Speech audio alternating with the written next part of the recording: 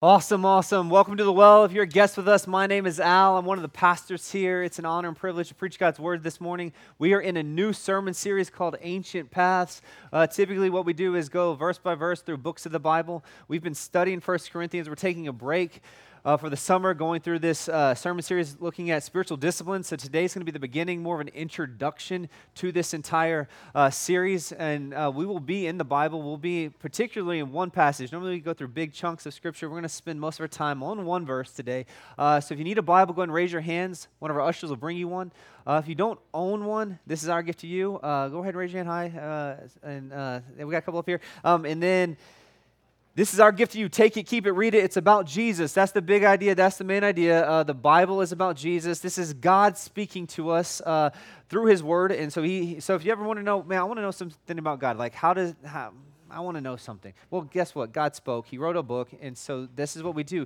We go through books of the Bible. We go through verses in the Scripture, read them, understand them in the context, apply them to our lives. This really is God speaking to us. And so throughout this sermon series, while we're going to be looking at discipline, spiritual discipline, what it looks like to work hard for the cause of Christ, and what we want to do is create faith-driven obedience, not just guilt-driven obedience. Everyone knows guilt-driven obedience, where you just feel guilty, so you do it because you feel guilty. We want to create obedience that comes from faith, that's empowered by the Spirit of God. And so today we got to look at the paths that we're on. We're looking. This is going to be the root, the core, the foundation of this sermon series is rooted here in this one verse, Jeremiah 6:16. So if you want to look on the screen or turn in your Bibles, Jeremiah 6:16. Thus says the Lord.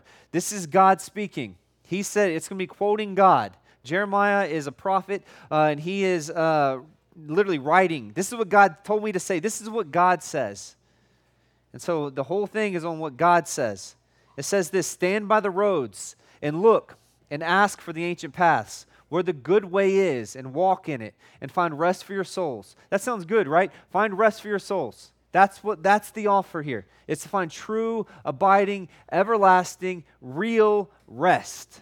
Real rest at a soul level.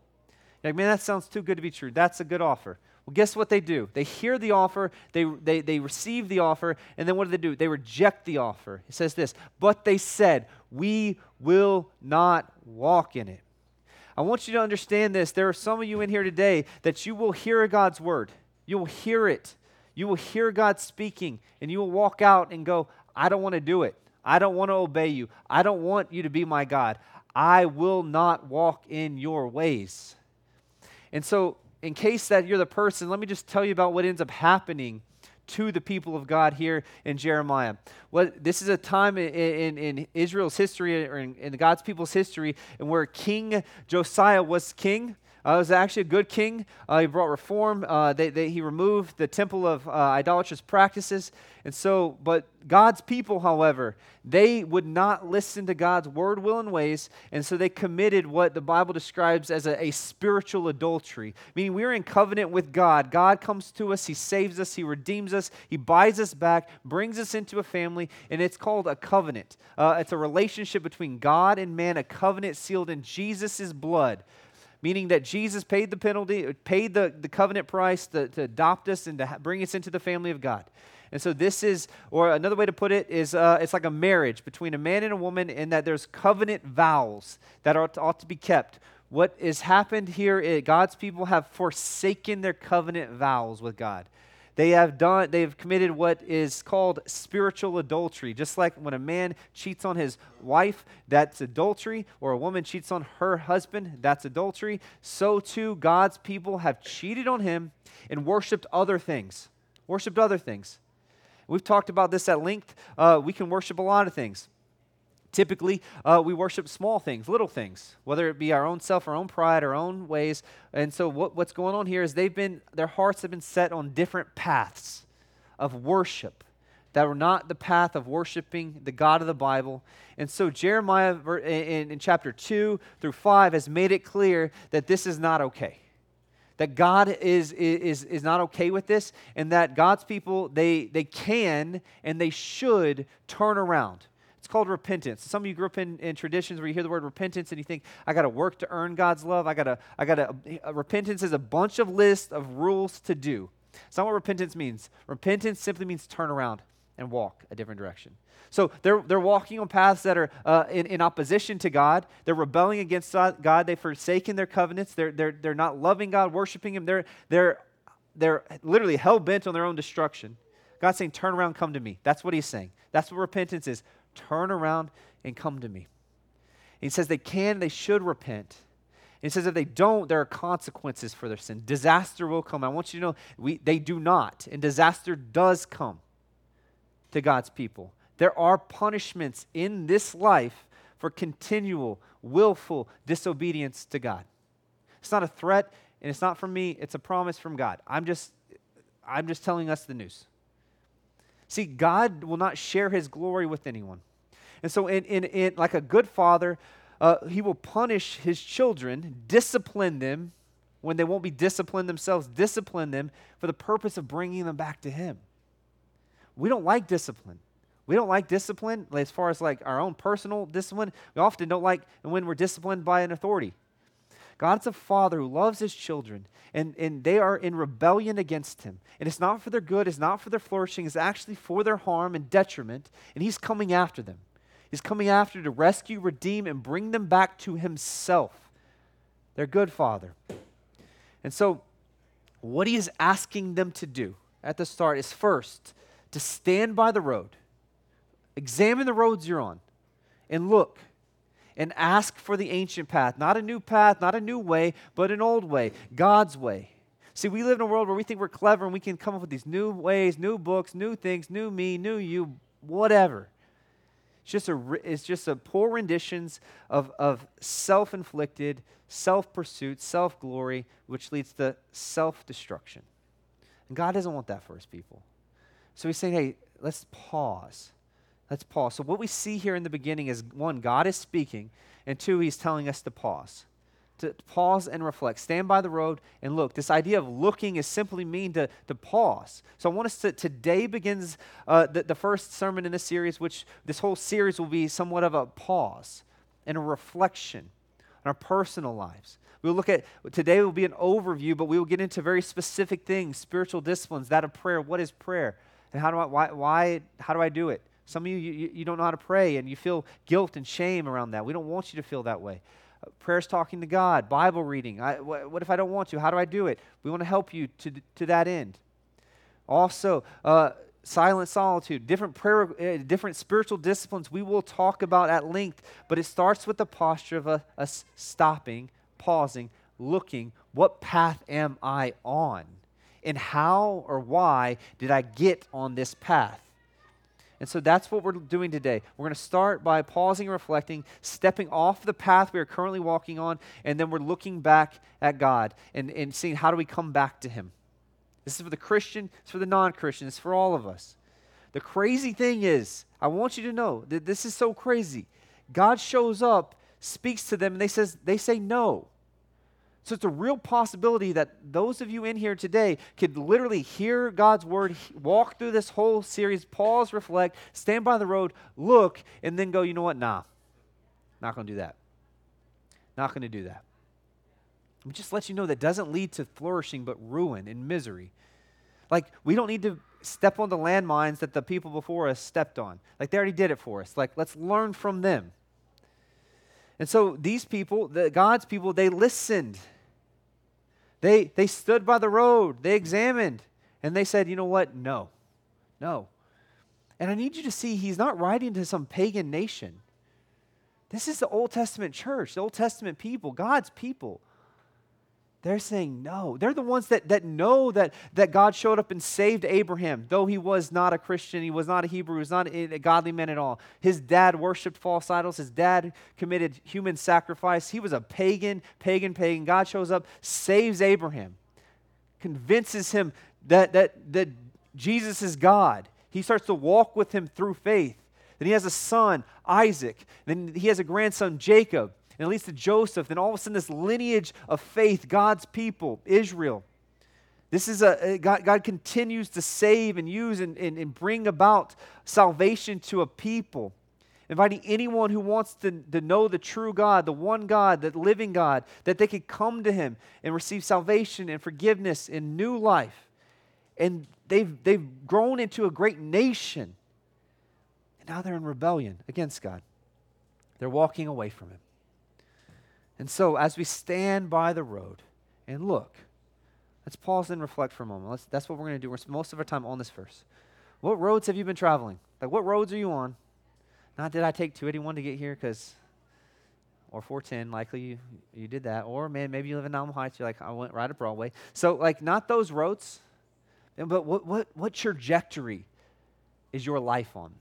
Some of you've been on one trajectory and God shows up and you're like, man, I'm on a different trajectory now. Some of you, because of circumstances, situation, life has hit you and you're like, man, I don't know the trajectory anymore. I feel actually lost and confused. So this is what we're doing. We're going to pause and reflect. We're going to be real honest about where we find ourselves. Now, many of you will go, I don't know which path I'm on. I really don't know. And maybe that's because other people are dictating that for you. You're just saying, I'm doing whatever someone else told me to do. Others of you will go, I want to be on the path that brings the most glory to God. Praise be to God. We're going to examine our hearts today and see where we're prone or tempted to get off that path. And so what I want us to do is I want us to see that what you desire most, at the bottom of everything, what you desire most will turn your feet and set you on a path and a trajectory in which you will walk. What you desire the most. And so the issue, I need you to hear this as we start. The issue as we start is not desire being bad. John Calvin said it this way: the evil in our desire typically does not lie in what we want. So the issue really isn't what you want, but he says, but what we want too much. What we want too much. That he basically what he's saying, when we take the good things of God and we elevate them above God, that's the issue. Having desires is not an issue, but desiring whatever you desire above the glory of God is an issue. And so this is what we're going to look at. I'm going to talk about 4 paths that rob us of the glory of God. 4 different paths that I think will describe all of us in here, maybe some of us way too much, but I believe it's the 4 paths that humans find themselves on. Sometimes we get there willfully. Sometimes we don't realize we're on this path. All of a sudden we are like, whoa, this sounds like I'm on this path. So let's look at the first path. It's the path of longing for influence or recognition. The path of longing for influence and recognition. So I'll start by saying, is having influence and recognition a sin? No. Some of you are like, yes, it is. No, it's not. Are you a parent? Yes, I am. Who should have influence over your kids? Me. Yeah, you want influence. Like, you want influence.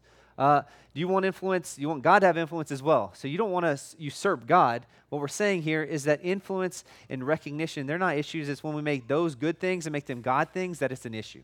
So all of these desires that I'm going to describe, all these paths in and of themselves the issue's not the desire. It's when we distort the desire and we are controlled by a longing for influence.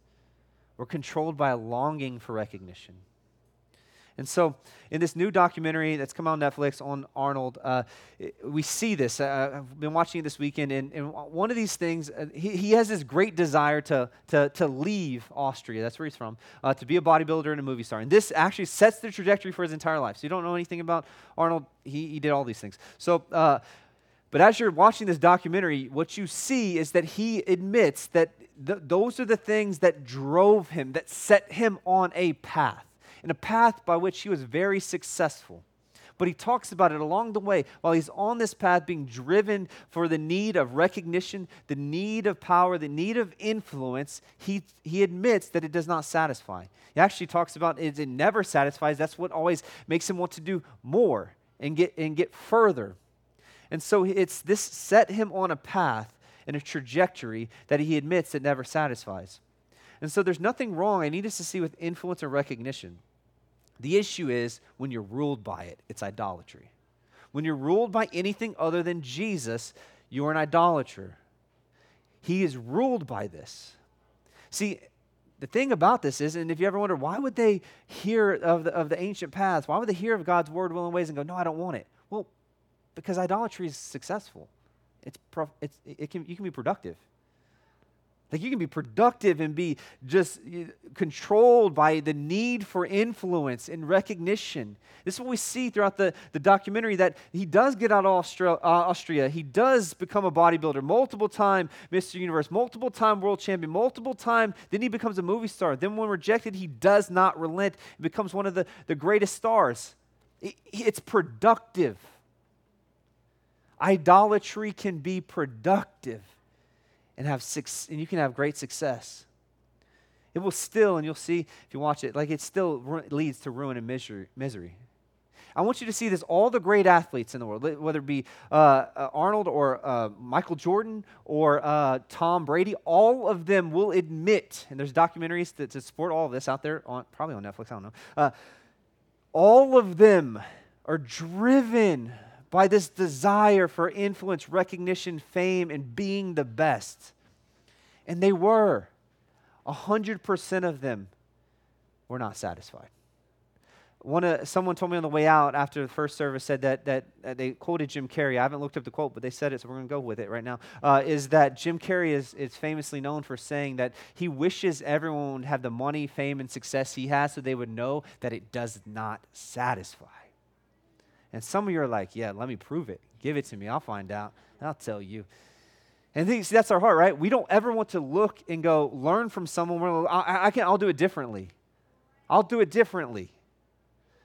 Well, the story of the Bible is everyone trying to do it differently, and they continue to fall in the same pattern in ruin and misery. So God's got to show up. And I want us to see here, this is what God is doing. He is showing up. When God's people are in the middle of misery, they're in the middle of rebellion, they're in the middle of sin, spiritual adultery and idolatry, I want you to see God is showing up. The Lord shows up and says, stand by the road and look and pause and reflect. I want you to see that this is the story of the Bible, that God always shows up, even when we don't want, even when we're not looking for him.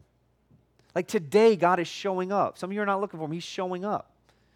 He shows up. In the garden with Adam and Eve, when they sinned, they rebelled against him, what happens? They're hiding. God shows up. Abraham wandering around in the wilderness, doing his thing, not worshiping God, God shows up, saves him. When you see humanity continue to rebel against God, God shows up. The story of the Bible is man does never ascend to God. God always descends, condescends, comes to man. This is what God is doing here. He's leaving his throne and chasing after people who are chasing their own throne to help them see that only he can satisfy. I need you to see, as we look at all these paths that we're going to talk about today, that what our hearts love most, will be gripped by a powerful grip that cannot be broken except for the gospel of Jesus. And it will set you on a trajectory, a path that unless Jesus shows up, so if you don't hear his word today and respond, you'll be on a path of maybe success, but it will only be temporary. Oftentimes when we're on the path of longing for influence, this type of person feels that, man, if I can get this job. So how many of you are like, well, I'm not going to be a movie star. This doesn't apply to me. I don't know. Well, the normal people, this is what it looks like. If I can just get this job, if I can just have this opportunity, if I can just have this career, if I can just have this position, this trophy, this victory, if I can just have these things, then it'll be enough.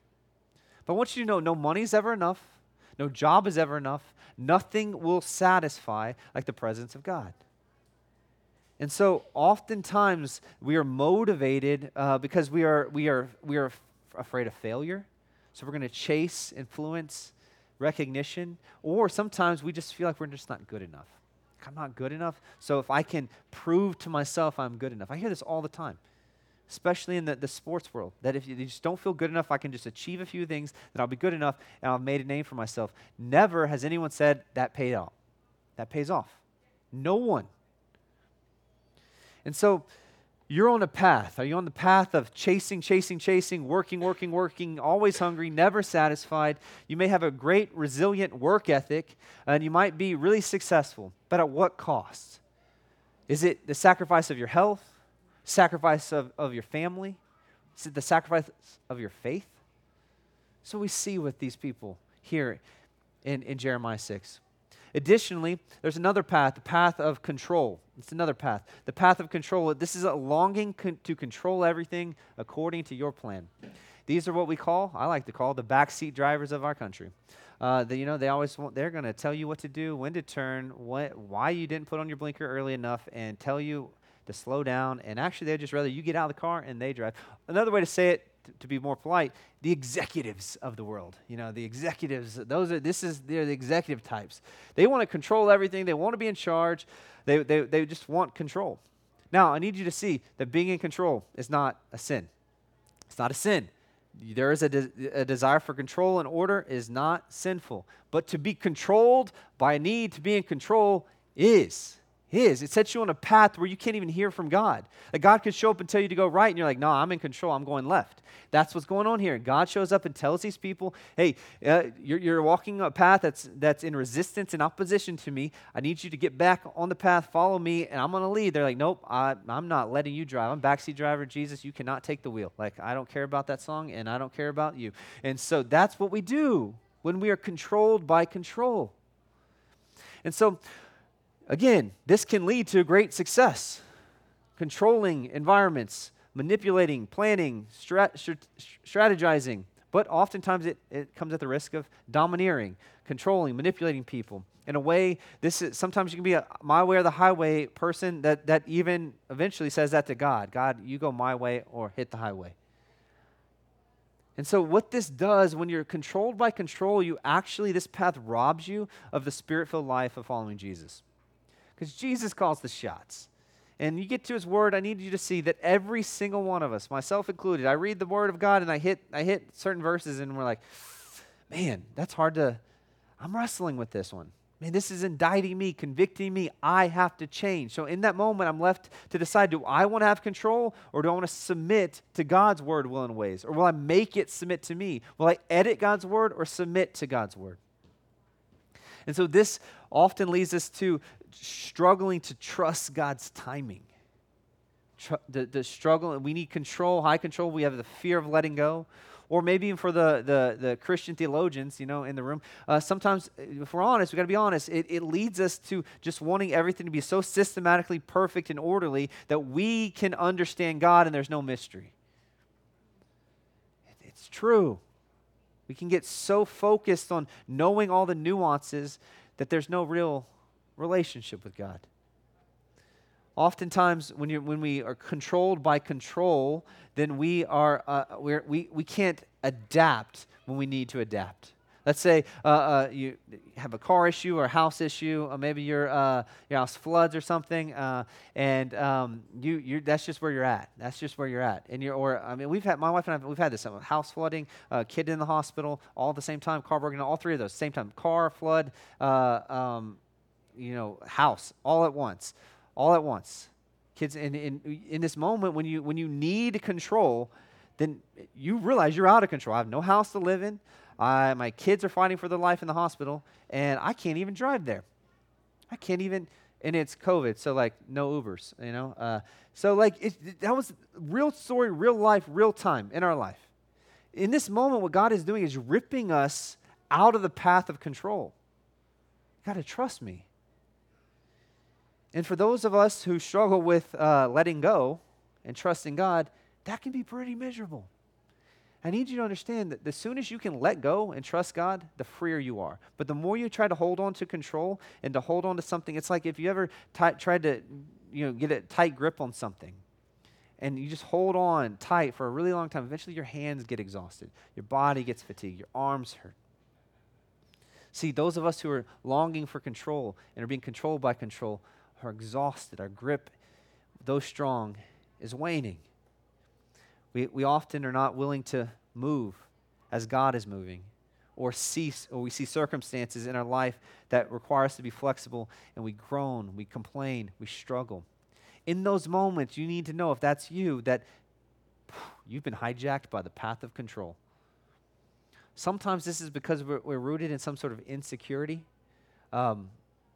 Maybe sometimes it goes back to your childhood somewhere where you're like, man, I was out of control, meaning something happened to me where I wasn't in control. Now I will never be in a position of weakness like that again, so I will always have to be in control. And then it comes from real hurt, real pain. That's real. But what Jesus wants to do, he wants to come in the middle of that and free you of that grip and actually cause you to surrender your control to his control, hit the good way, the good path, what we're talking about here. Number three, the third path that we often find ourselves on is the path of comfort. And so oftentimes what we use, I call control. It's more like an interstate. It's the path we use to get from one state to the next. We use control to get to comfort. Oftentimes we use high control to get to comfort. But comfort, the path of comfort sometimes can be the path of pleasure, where you're just seeking pleasure. You just want what looks good, feels good. I want autonomy, control, so I can do whatever I want. Sometimes the path of pleasure or comfort is you're scared of taking risk. You're scared of obedience to Jesus. You're scared of speaking the truth. You're scared of doing hard things. You're scared of doing the right thing. So the path of comfort silences you. You become timid. You become weak. You become passive. You become slothful. You become lazy, because speaking the truth or taking risks for the glory of God would require you to be uncomfortable. See, I had a college coach tell me that we must be the type of athletes that get comfortable with being uncomfortable. I've only thought about that for the majority of my athletic career in the realm of sports. It fits way more in Christianity than it does sports. The Christian must learn to be comfortable with being uncomfortable, whether that's heralding the truth of God's word in a culture and a context that rejects him, or sharing the truth and love to a friend who doesn't love God or doesn't love you or doesn't want to hear what you have to say, or it's life circumstances that happen. You have to navigate them in a way that honors the Lord, pleases the Lord. You can't take the path of domineering and abuse and hurt and harm people, but you got to take the path that brings the most glory to God. That means you got to be submissive to Jesus. You have to be in your emotions in control. Well, all of these things. There's this discomfort of our flesh if we're going to take the path of obedience to Jesus. And so when we're on the path of comfort, when we've been hijacked by it, we aren't comfortable with being uncomfortable. We will use whatever we need to do, whether it be control or our influence, our recognition, to create an environment that we feel comforted and safe. Sometimes that turns into when you're on vacation. I love this one. Like, you're going on vacation and someone asks, "Yeah, how was vacation?" You're like, "Oh, I was so exhausted. I'm so exhausted after vacation. I have 4 kids, exhausting." Yeah, no. Yes, we know this. Like, that's not the question. It's how was vacation? You said, "I'm exhausted." What'd you think it was going to be? Well, was it fun? Yeah, but I'm tired. Congratulations. It was fun. It was hard. What in life is not fun and exhausting at the same time? Like, I've never had fun and not been tired after. Or I've never had fun and then was just like, man, I stayed up too late having fun. Guess what the next day? You're tired. You ever done that? You stayed up too late having fun, and the next day you're tired? I hate fun now. No, you're just uncomfortable for a moment. There's a sacrifice there. Oftentimes when we idolize comfort, we seek comfort to the point where we are uncomfortable, and then we condemn ourselves or condemn the idea of comfort because we're not comfortable. This is like a cul-de-sac. It's not a highway. It's a cul-de-sac where you just get stuck in. Eventually you get lazy. And then you're like, I need me time because I need to control everything, and I need me time because I need a vacation from my vacation. No, you don't. You need Jesus. Jesus is the only one who can give you true comfort, lasting comfort. I hope that you have comfortable and enjoyable, restful moments on your vacation. But I need you to know vacation will never satisfy you. Same thing's true with some religious folks who are like, I got the Sabbath day. Set it apart. I'm going to worship on the Sabbath. I got Sabbath. All of a sudden, you leave Sabbath, next morning you're tired. Like, what the heck? So now you become really, really, hell-bent on creating the Sabbath where you will never get tired after the Sabbath. And you start worshiping the day and not the Lord. See, when you are controlled by comfort, Jesus is not the Lord over the Sabbath. You are. When you idolize pleasure, you idolize sex, you idolize food, you idolize comfort, you idolize these things. They don't satisfy. They give you temporary pleasure and joy, but they do not satisfy the longing of your heart. Therefore, you got to find a new one. You got to keep finding a new one, a new one, a new one, new one, new one. And you're not fully ever satisfied or comforted. Fourth path that we often find ourselves on is the path of approval. The path of approval. This is the path that what you do, whatever you need to do to be liked, loved by the people you think are cool, or you want them to like you. Or you think that if they don't like you, you'll be in trouble. Like, that's what you do. Kids either sometimes do it because they don't actually love obedience. They just want to not get in trouble, so they become people pleasers. Sometimes we do this because we're afraid of the majority voice around us, and so we don't want to offend anyone, so we're just going to change everything. This is like America right now to the T. Like, everyone is like comfort and approval. I want to be approved. Now, I need you to understand this. Is comfort sinful? No. God is the God of all comfort and gives it to you. Do we want to is being accepted a sin? No. But to be driven by acceptance and be ruled by acceptance, therefore rejecting God is. And so I'll put it this way. There's a friend, or not a friend, a person I know who is an atheist. See, normally we talk about, Christian. Everyone knows like the Christian who acts like a non-Christian sometimes because they want approval. Like, so their non-Christian friends show up and they're like, "Nah, man, I can't be godly because they'll make fun of me." Well, there's atheists that do the same thing. I know a guy where I thought he was a Christian, and this is what happened. He's an atheist, and you look at him on social media, Facebook. He is just. You would think that if he saw you, Christian, to your face, he would rip you up, yell at you, spit on you, and just rail you. That's the kind of vile stuff he was saying about Jesus and Christians on his Facebook. I ran into him at HEB. He worked at HEB back when there's no self-checkout, and you'd have to go to the guy, and they scan your groceries. And I start talking to him. He said, "Hey, what's up?" So I start talking to him about church. He then responds with Christian words and Christianese and like stuff that I don't even say, but he's like, "Oh, that's awesome. We'll be praying for you and glory to God and all this stuff." And I was like, "Whoa, he became a Christian. Bro, that's awesome. This is really cool." I get home and I call a friend who knows him, and no, he's not a Christian. He's an atheist. He's like a militant atheist. I know, dude. God's showing up. He's saving. He's transforming him. It's real. I see it. I heard him. Hop up on his Facebook, and he's like, some Christian just came over here. He's just not. And I'm like, what the heck? You were a poser as a Christian? That's wild. That's wild. Like I say this because it's rare. It's rare for an atheist to act like a Christian.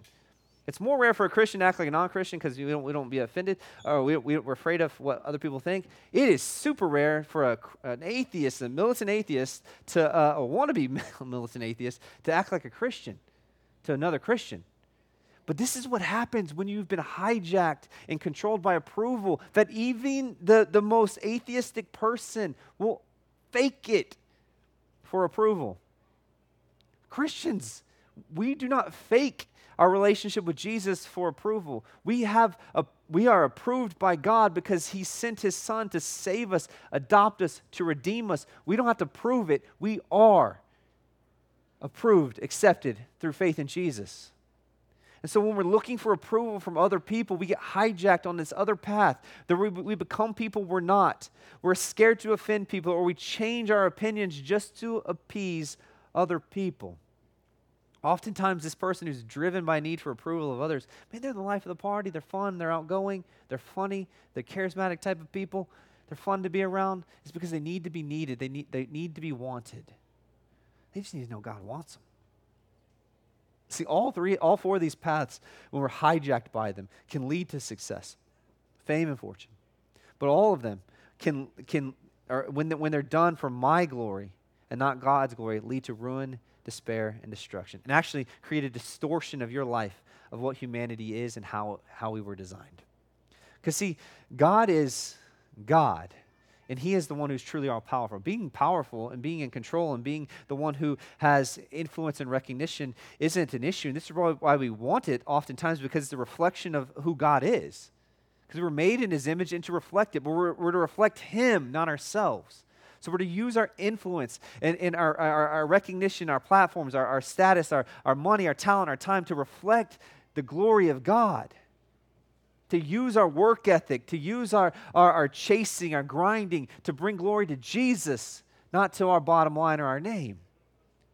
As our highest desire. As our highest desire. And so our highest desire ought to be being influenced by God, because we've been recognized by him. And therefore, this is what it means to worship him, is that we give him all the recognition, all the glory, due his name. And therefore, we let God control us because he's in control already. So we willfully submit and go, God, you call the shots. We admit we do not call the shots. You call the shots. And I can tell you this, the sooner you get to the point in which you surrender and be okay with God calling the shots, the freer you will be. This is what Jesus teaches us to pray. He says, pray, Father in heaven, hallowed be your name, your kingdom come. Your will be done on earth as it is in heaven. In heaven, and in new heavens and new earth, we'll reign with Jesus forever. Guess whose will is going to be done all day and all night? God's. Guess where there's the most pleasure and joy? In heaven, in his presence. The path of following Jesus, God being in control, doesn't rob you of pleasure and joy, but maximizes it. It gives you more. Additionally, God is the God of all comfort. So when we're seeking comfort apart from him, it won't last. We're told in 2 Corinthians chapter 1 that God is the God of all comfort who comforts us in our affliction. Do you find yourself in affliction? Run to Jesus for comfort. And only Jesus can truly give you the approval and satisfaction and acceptance you're looking for. See, when we've been hijacked by these paths and they control us, when we find ourselves, we're going in a direction that we don't even realize we're on. And we're just being ruled. Sometimes we're being ruled by a need for approval. Sometimes we're now I need comfort and control. And it's just we feel like a ping pong ball thrown in a room, just bouncing everywhere. And so the point of this is that we need to pause, reflect, stop, stand, look, examine. What is God's word saying? What is he saying? What path am I on? How am I being ruled? And to ask, as the text says here, ask for the ancient path, where the good way is. And I'll tell you this, the good way is found in God's word in the Bible. Pastor Alex will preach on this in 2 weeks, so I'll let him talk more about that there. But for today, the reality is that what we long for is what we truly long for in all those paths, and what we truly desire in all those paths are found in Jesus. And Jeremiah is speaking to a people who are on their own path, their own idolatry, and their own sin, and God is showing up. God is showing up, and he's saying, come back to me. He's calling them back to himself, to the good way, to the ancient path, the path that brings the most glory to God, the true path, the path of worship, path of true fulfillment, the path of Abraham, the path of Isaac and Jacob, the path of Moses and the law, the path of freedom, redemption, salvation, and life, the path that God's people have been walking on with God for generation after generation after generation. See, God's people have a rich history, and a rich legacy of seeing God's faithfulness overcome their sin, buy them back, redeem them, and bring them back to himself. And so we should reflect on that. We should see that. Because also, not only does God's people have a rich history of that, they have a rich history of seeing it and going, nah, I'm going to disobey. I'm going to forget. I'm going to rebel. And so let me just ask, are you tired of being so perplexed with your anxiety and fear? Are you tired of the path you're walking on? Are you tired of needing influence? And so you got to work so hard to keep it, to have status and recognition? Don't you feel so tired that if you don't get the influence and status that you don't feel fully human? That you need others' approval to feel validated? Aren't you tired of seeking control in everything? Isn't it exhausting to be so anxious and emotional turmoil all the time because things aren't happening the way you want them to? Aren't you tired of being so that things happen outside your control and you panic and you're in fear and it ruins friendships, relationships, your day? Aren't you tired of seeking pleasure that doesn't satisfy? Aren't you tired at the soul level? Aren't you tired of being tired? And we're constantly changing as a nation, reinventing ourselves, and we're never satisfied. Everyone's depressed, everyone's self-medicated, everyone's out of shape, everyone's hungry, everyone's addicted, everyone's miserable. It's because we've all been lied to about the path of wholeness. So this is what God is doing. He's calling us back to himself. But I need you to see that any of those paths that have been described today, all these paths will shape you and they will form you. They might even lead to temporary and long-term success for some. But all of those paths will, when they control you, are using you. I need you to see this. I want you to feel frustrated to some degree that you're being used. You're being manipulated. You're being lied to. You're being sold a lie. This is what's going on in our day. And it's been in the same in every generation and nation. But it's simply this idea of manipulation and control. That's what's going on. We know, we get it. The algorithms, we know, they're controlling us. They are. The government wants to control us. The advertisements want to control you. The politicians want to use you. Everything around you is set up to manipulate you, to use you, to lie to you for someone else's glory. And some of you think that's how God is. Some of you think that this is what we're going to do. You come to church, you're getting around Christians, and they're just going to manipulate you, form you in a way that God's going to manipulate you to get you to change. That's not what he's doing. He's sitting here, he's telling his people, stand by the road. Look how everyone's lying to you. Look at the road that you're on. It's not satisfying. Look how they're trying to use you. Look how they're trying to medicate you, to silence you, to keep you depressed, to keep you dependent, to keep you from true satisfaction and freedom. Look around.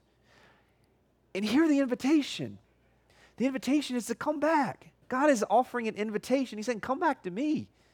He's saying, come as you are, and I will change you. He doesn't say, stay as you are. He says, because where you are is not very good. Like, you're miserable. So come to me, he's saying. Come to me. And so what he's doing in this invitation is stand by the road, look, and you'll find rest for your soul. He's saying, he's inviting us into there's an invitation to change. An invitation to not manipulation, but to true change at a soul level. This invitation is actually to a path that actually reforms our loves, rewires us according to God's likeness, as we were made in the beginning in the Garden of Eden, according to God's image and likeness. At the core, what Jesus is doing is remaking us, making us new, fully human, yet fully, but whole, not incomplete.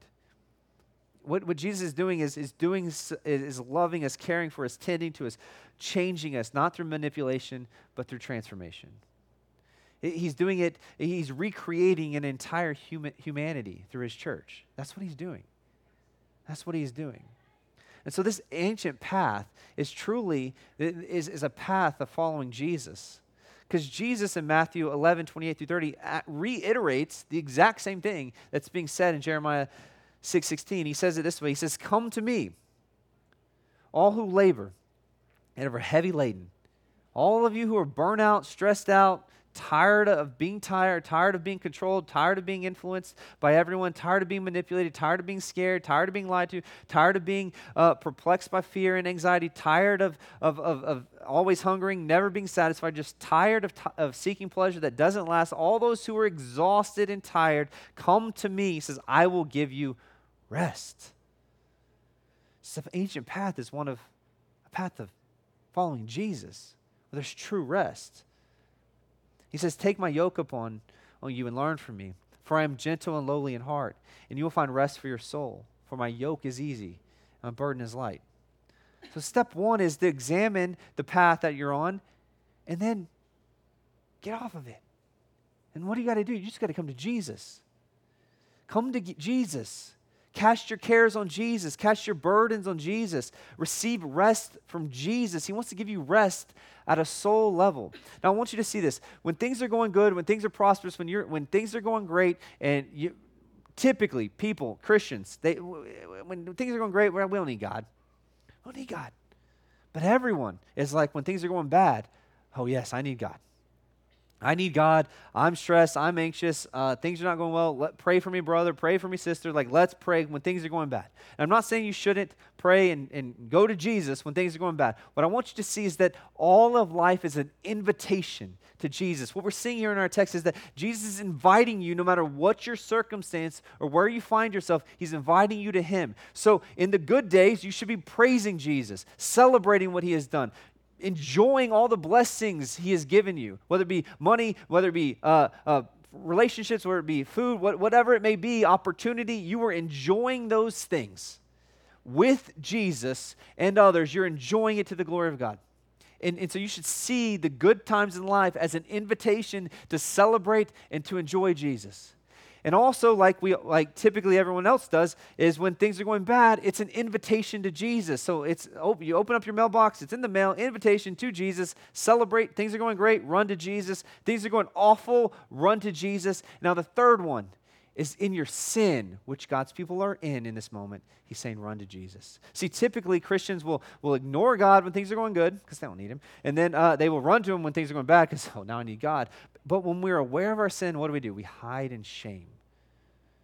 We hide in shame. We don't run to him. We don't confess. We hide because we're full of shame. I want you to see that when Jesus is calling his people, he's calling out to them in the middle of their worst times, their worst days, not their best days. He wants them to worship him in their best days, their hard days, but even in the most grotesque, sin-filled days. When they feel the worst, they feel a lot of shame, they feel guilty. That's an invitation to Jesus too. See, here's why. Because if Jesus has died for your past sin, present sin, and future sin, that means the sin that you will commit tomorrow, he has already died and paid for. He has the scars to prove it. Like when you sin tomorrow, it's news to you. You're like, whoa, I'm on the path of comfort. We're running from Jesus. He's not unaware of it. He actually knew about it 2,000 years ago, to which he willfully gave himself as a sacrifice, as a substitute for you, where he died in your place for your sins, to take upon the sins of tomorrow yesterday. He already paid for them. Therefore, when you're aware of them, when you're full of guilt, when you're full of shame, and you're aware of your sin, when you're aware of it, this also is an invitation, a little present with a bow on it, saying, come to Jesus, run to Jesus, cast your cares on Jesus, give your sins to Jesus, give your fears to Jesus, give your hopes to Jesus, because what ends up happening when you find out you're on the path that's not, you're being ruled by fear, you're being ruled by comfort, or you're being ruled by pleasure, and you just feel the effects of your sin, what you end up doing is feeling guilty and shame, and you're just depressed and discouraged. You just sit and sulk. When you're aware of your sin, consider it like a big call from God. Hey, son, hey, daughter, let's go play. Come to me. Come to Dad. I'm not angry. I've already dealt with your sin. I've dealt with your past sin, present sin, your future sin, all of it. And actually, not only did I pay for it, the check cleared. They killed me and I'm alive. Proof that he really has atoned for all your sins. See, Jesus isn't looking to manipulate you. He's trying to offer you what has already been paid for. It's legit. And so he says, when you come to me, he says, you're going to take a yoke upon you, and you're going to learn from me. See, oftentimes we see this, and it is an invitation to come to Jesus for rest, to find rest at a soul level, but it's an invitation to learn, meaning all of us today have something to learn, meaning we don't know all we think we know. So coming to Jesus, not only do we get our sins forgiven, we get a new life, we get his righteousness applied to us, we are adopted sons and daughters of the King. Now we got to learn from the King. He says, learn from me. He says, take my yoke upon me. See, what he means is we are being yoked to Jesus. It's his yoke. We're being tied to Jesus. That's what it means. We're being tied to Jesus. So where Jesus goes, we go. He's saying, come to me, yoke yourself to me, and learn from me. He's like, and you're like, well, being enslaved to something, yoked to something doesn't sound funny. So, well, guess what? I'm gentle and lowly at heart. And I'm going to actually give you rest. This is actually the path of true rest, true satisfaction, true freedom is with me. He says, this yoke that's upon you, though it be a yoke and though it be weighty, it's my yoke and it's light. The burden of it is light. It's light because Jesus is the one carrying it. That's why it's light. Not that the life of a Christian is a light life or an easy life. It's actually a hard life. But it's a life, while it may be difficult, may be hard, he's not saying this is an easy life. He's saying this is a life, though difficult and hard and full of misery, full of ruin, full of letdowns, full of confusion, full of hard times. You can either take the path of this life on your own, or you could let me carry the burden for you and do things my way. The way that you're on, the path you're on, is a heavy burden that's dragging you down. The path of following Jesus is one that Jesus takes responsibility. Jesus takes the weight. Jesus takes you and carries you to the end. See, Jesus wields his power, his control differently than the world. He's gentle to the broken. And though this offer is weighty, he promises to carry us. See, we live in a world that says you don't need to change, you don't need to learn anything. Just be you and that's it. You do you, affirm, affirm, affirm, live your best life. And now tell me how that works. How's that working? Like more than ever, we depressed, medicated, and miserable people. Like just look around. If that's not proof we've been lied to, the power of darkness wants you to stay not satisfied, not filled with hope in Jesus, and just stay stuck in the cul-de-sac and the path you find yourself on. Trust the government, trust the internet, trust anyone. I'm not even saying trust me, I'm saying trust Jesus. That's who you trust. You trust Jesus, his word, his will, his ways. And anyone who deviates from Jesus, you can deviate from them. That's the big idea. Come to Jesus. That's the point here. And so it's going to be a path where you got to learn some things. And I want you to see this. We got to unlearn some things. We got to unlearn the things that we have learned by following the path that we're on. Just imagine this. If you were an orphan and then the king adopted you. Maybe you're orphan, you lived in the slums, and that's what you're doing outside the kingdom. And the king shows up, he adopts you, brings you into his family. Now you got the king's last name. So it means to be a Christian. You get adopted into the royal family, to Jesus' family. You get a new name. You get your sins forgiven. You get cleaned up. You get new clothes. You get new food. You get everything. You get all the blessings of the kingdom. That's you. But all you know is what it's like to be an orphan.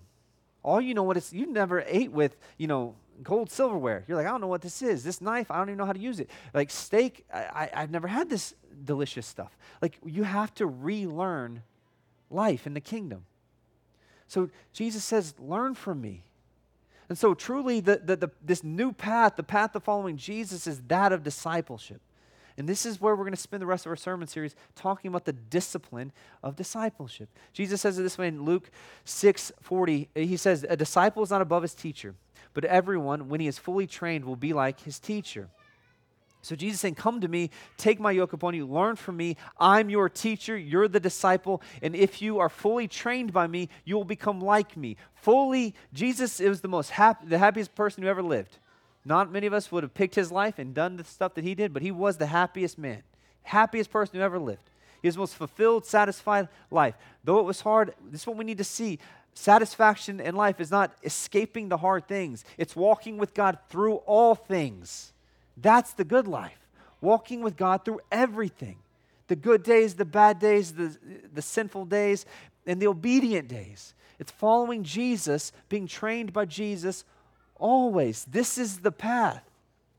And so whatever road you're on, you got to exit. You got to take an exit, pull over, look for the ancient path, the path of discipleship, and say, yes, I will walk in it. I will learn from you, Jesus, who's taken my sin, who's given me his yoke, who adopted me into his family. I will follow you completely. And so as we continue the series, will you continue to ask, God, show me the ancient path, the path of discipleship. May I learn from you, Jesus, and may I walk in it. I'll end with this. Discipleship requires discipline. And this is where I want you to see the big idea of this whole sermon series is that we got to run to Jesus. We have an invitation to come to Jesus. And so now we must be disciplined to stay with him. That's where the discipline lies. The discipline is staying with him. Not to earn your right in the kingdom, not to earn forgiveness, not to earn anything. It's because if you know, love, and trust Jesus, you put your faith in Jesus, you've given your sins to Jesus, you are the king's kid. You're in the family. He's saved you. That's you. But you're prone to be hijacked, lied to, and jump on other paths. So the discipline is to fight the sinful urges to leave Jesus, but to stay tethered to him, to stay yoked to him. We're disciplined for the purpose of godliness, is what he says in verse 7. He says, have nothing to do with irreverent, silly myths, stay off the internet. Rather, train yourselves for godliness. Other translations may say, discipline yourselves for godliness. So just like bodily training has value, like working out, being in shape, having a disciplined diet and exercise is of some value, godliness Staying near Jesus, walking with Jesus, learning from Jesus, being trained by Jesus has value in every way and holds promises for this present life and also the life to come. See, discipline is difficult. It's a lost art. You will either, hear this, you will either be disciplined yourself, you will discipline yourself personally as a disciple of Jesus, or you'll be disciplined by the Father. There's no way around it. Discipline is a must for the Christian. That's what the word means, disciple. Like it literally has it in it, disciple. So God's people in Jeremiah, they will not discipline themselves for the purpose of godliness. So the discipline of the Lord has come to them. And so throughout this series, we will look at what does it look like to be the disciples of Jesus and discipline ourselves not to earn God's love, not to be approved by God, but be disciplined, tethered to Jesus, walk in all the ways that he's given us, his path, be trained by his word, be trained for godliness, but trained by Jesus. How do we do that? How do we do that? What does that look like? So the rest of the sermon series will be spent on that. But before we get there, we got to ask ourselves the question, do we even want that path? Do we even want it? And if we want it, will we even walk in it? So as we respond, that's the question you must ask yourself. Whose glory will you seek? Will you seek self-preservation, your self-righteousness, self-glory, or will you exit that road in which you're on right now? Stop, pause, and choose the path of Jesus. Come to him, receive him, find rest for your soul. Sit with him, grow with him, walk with him, learn from him, be trained by him. For training in godliness has greater value than any other training in this life. It prepares you for the life to come. Let's pray.